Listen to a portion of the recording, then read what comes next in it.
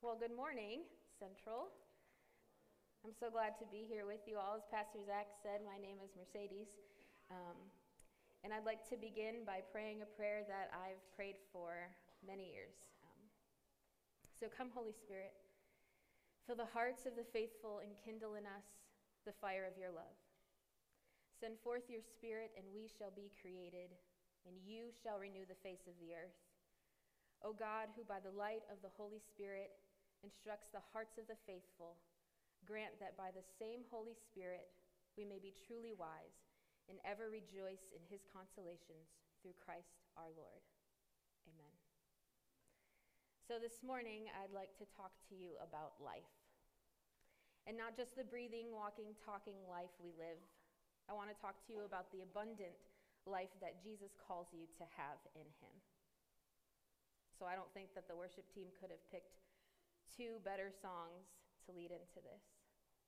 And to understand my passion for this and why I believe that this life is important, I'd like to start by sharing my testimony, my story, if that's all right. You see, I was born at a time when no one was ready for me. My mom was still in high school when I made my grand entrance into this world, and my dad had just graduated. I don't remember a whole lot of my childhood. Bits and pieces maybe, but chunks of time for some reason are gone. I know my dad left to join the military about a year after I was born. And I do remember when I was about 6, sitting on top of a table at the courthouse where I lived so I could be eye level with a lady from the front of the court asking me if I wanted to start seeing my dad. And I remember telling her, yes. Fast forward to middle school, where I would begin down the path of struggling with my identity and self-worth. My birth father missed the most formative years of my life, and in the years that followed, that he was a part of, he made promises he didn't keep, and he treated me more like a friend than his daughter. This led me to wonder and believe a lot of things. He chose to walk away for a while. So maybe I wasn't good enough for him to stick around. Maybe I was unlovable. He told me many times that he would be there for me, that he would show up for this thing or that thing, and he didn't. As a young kid, this made me think that maybe spending time with me just wasn't worth it. Maybe I wasn't worth it. These feelings led me to spiraling in my mental health. I became very withdrawn. I would shut myself in my room for hours, even days on end, listening to dark music, reading fiction books that allowed me to escape my reality. And at the age of 13, I started to self-harm. I was damaged, broken. I felt so abandoned and alone. Has anybody else ever been there? It's not a good time. There were many days where I contemplated suicide, believing the lie that everyone would just be better off without me. I may have been breathing and alive by medical standards, but I surely wasn't living. Every part of me felt numb to everything. Looking back at pictures from that era of my life just breaks my heart. I don't look happy at all. Though I felt hopeless, I couldn't help but think of my mom and her side of that family. It may not have been planned, but she worked hard to give me a good life, and deep, deep down, I knew I was loved. So when those thoughts of ending my life came, I knew that I could never go through with it, because I could not do that to her. I couldn't do that to my grandparents. So I chose to stay. And I continued to be in pain, lashing out at those who loved and cared for me. I grew up knowing about God and going to church. But during those middle school and early high school years, I stopped going to church. I would purposely sleep in so that my family would leave without me. I wanted nothing to do with this God that I'd heard about. This God who was supposedly good and loving. If he was as good as they say, why did I hurt so much? Why did bad things happen to good people and vice versa? I couldn't believe that he loved me. I mean, my own father walked away and then refused to show up when he promised he would. So wouldn't this God just do the same? I decided that this God I was told about my whole life just wasn't real. I erased all the memories I had of going to church and being around people who loved Jesus, and I drew a new conclusion that God just didn't exist. At that point in my life, I was done with it all, and I proclaimed myself to be an atheist. There was just no way that I could believe that a good and loving God existed. So I continued to live in this state of despair for years. Thankfully, I had people in my corner fighting for me, praying for me, giving me strength I didn't realize I so desperately needed. Have you ever heard the saying, I hit rock bottom, only to realize that God was the rock at the bottom? I lived that. I remember sitting on my bedroom floor, barely able to catch my breath from all the crying I'd been doing. And I said, okay, God, if you are real, I need you to save me. Help me, because I can't do this. I can't go on living like this anymore.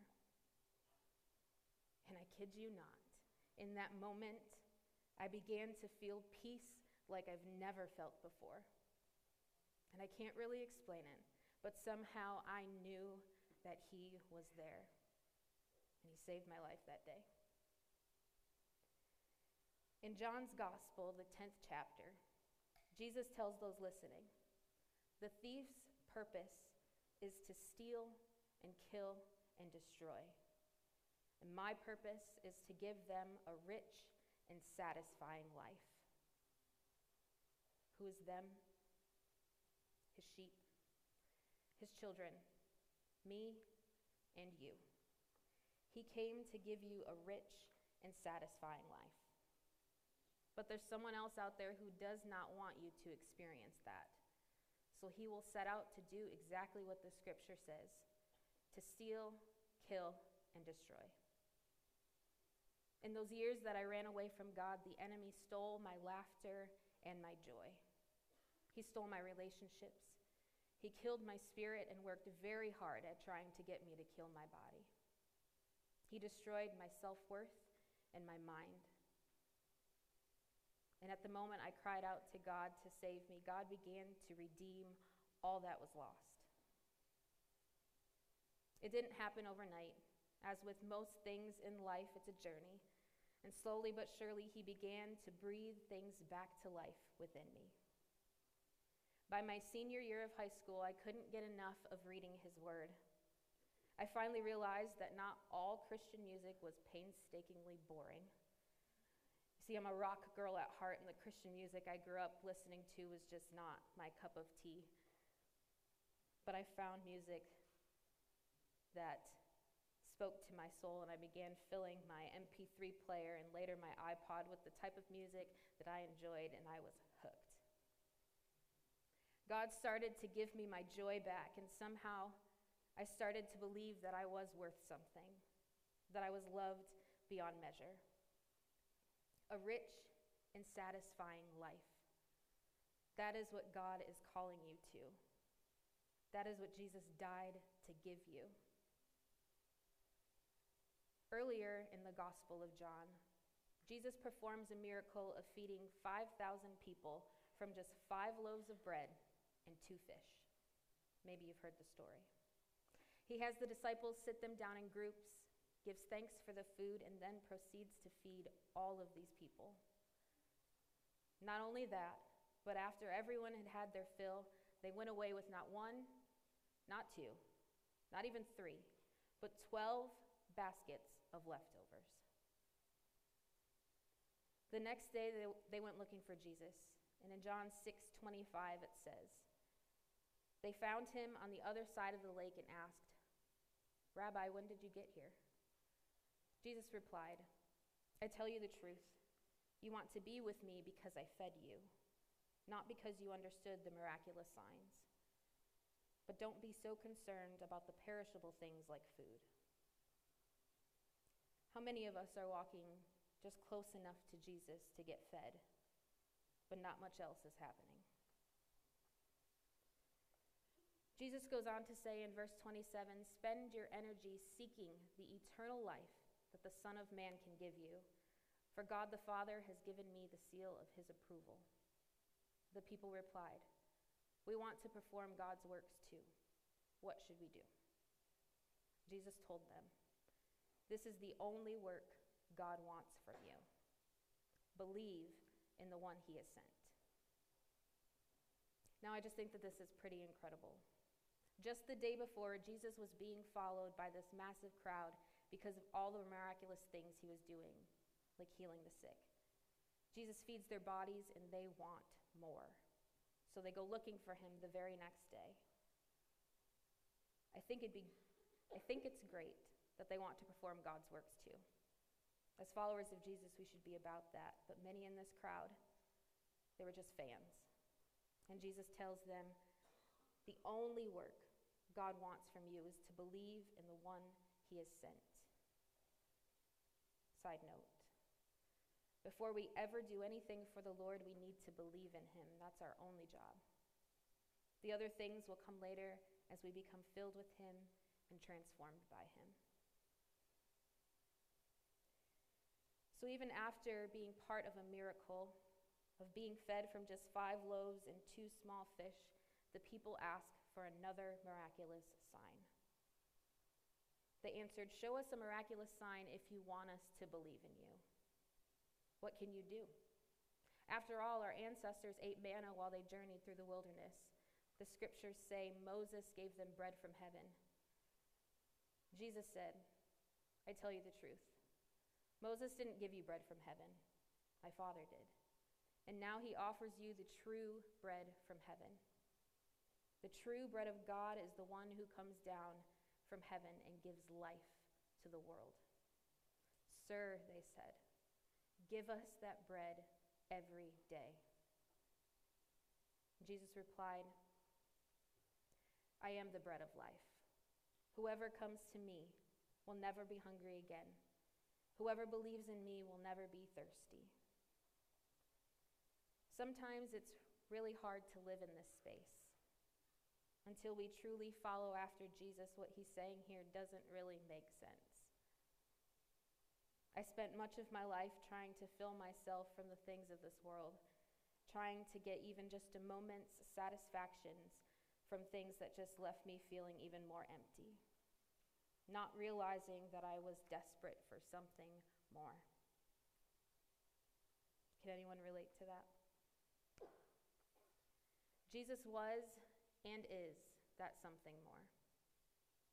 I stand before you today living proof that he will fill you up. There are 7 I am statements sprinkled throughout John's gospel. And we just heard one. Jesus said, "I am the bread of life." 2 more of those statements mention him being life. To me, that means that life must be pretty important to Jesus. If you hear nothing else this morning, I want you to hear this. You are not an accident. You are not here by accident. The God of the universe created you on purpose, for purpose. Regardless of what other people think or say or do, regardless of the thoughts you choose to believe, you are loved more than you could ever possibly imagine. To follow after Jesus, truly follow after Jesus, it requires us to give up some things. We have to decide that the life, that rich and satisfying life he has to offer, is worth more than the things of this world that we may hold on to a little too tightly. That need for control, the tendency to compare ourselves to those around us, the desire to be on top and the best at everything, the desire for a relationship or to have a family, fill in the blank for yourself. I can tell you from personal experience that none of those things, even compare to what your Heavenly Father has for you. But maybe you're sitting here this morning and you have issues like I did with my earthly dad. Maybe you don't even know your birth father, or you want nothing to do with him. It took me too long to recognize that the God who created me is nothing like my earthly dad.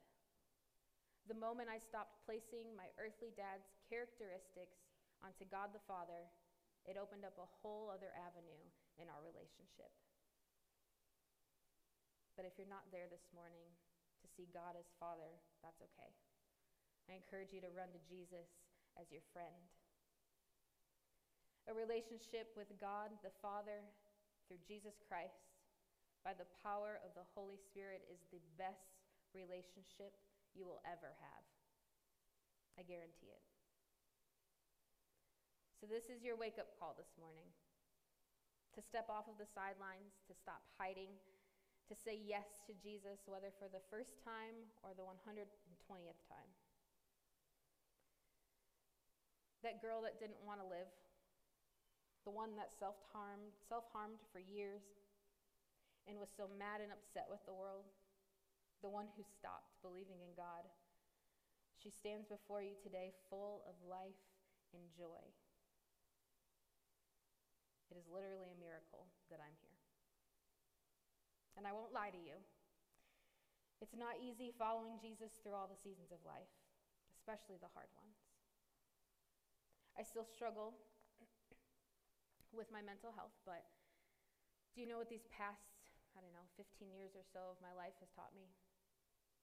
It's taught me that life with Jesus is so much better than life without him. The valleys that I go through aren't as dark, and they're not as deep. Because as we just sang about, he is the God of the mountain and the God of the valley. And those mountaintops, the views from those leave me in awe. I encourage you, friends, to stop trying to fill yourself with things that only satisfy you for a moment or a season. There's more for you here. Now, I know that you've been given tools to help you in your walk with Jesus since you've been here. But can I leave you with this? Prayer, I believe, is the most important tool you can have. Prayer is the way you can connect with the one who created you, the one who sees you, knows you, and loves you best. You want a rich and satisfying, abundant life? Talk with God about it. Are you anxious or worried about something, a test, or even a game coming up? Go to God with it. Are you feeling frustrated or angry? Yell to him. I promise you, he can handle it. Need help letting go of things that are keeping you in bondage from stepping out into life-giving freedom? Jesus says to come to him. And I also think it's important to surround yourselves with people who will pray for you and with you. You have a prayer group on campus that meets nightly at 6:30. I encourage you to attend. I'm living proof that prayer works, because I honestly believe that I would not be here in front of you today if my family and friends were not praying for me in my darkest moments. I'm so glad that I chose to stay. And you'll be glad you did too. Whether that's staying on this earth, staying at the school, in your classes, staying in your walk with Jesus, he's so worth it, more than worth it. And I want each of you, whether you're a student or faculty, to experience the full life that he wants you to have. Not just a fraction of it, but the full life he calls you to be free in. Don't allow the enemy of your soul to steal, kill, or destroy any more of who you are. Reach out and cling to Jesus, your lifeline, and watch him redeem all of what may have been lost. One of my favorite things about God is that he wastes nothing. You can trust him with all that you are.